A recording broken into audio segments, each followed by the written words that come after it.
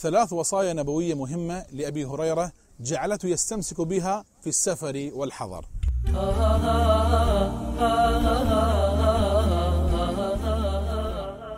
يقول أبو هريرة رضي الله عنه: أوصاني خليلي صلى الله عليه وسلم ب3 لا أدعهن في سفر ولا حضر، وفي رواية لا أدعهن حتى أموت. فما هي تلك الوصايا؟ يقول أبو هريرة: صيام 3 أيام من كل شهر، وركعتي الضحى، وأن أوتر قبل أن أنام.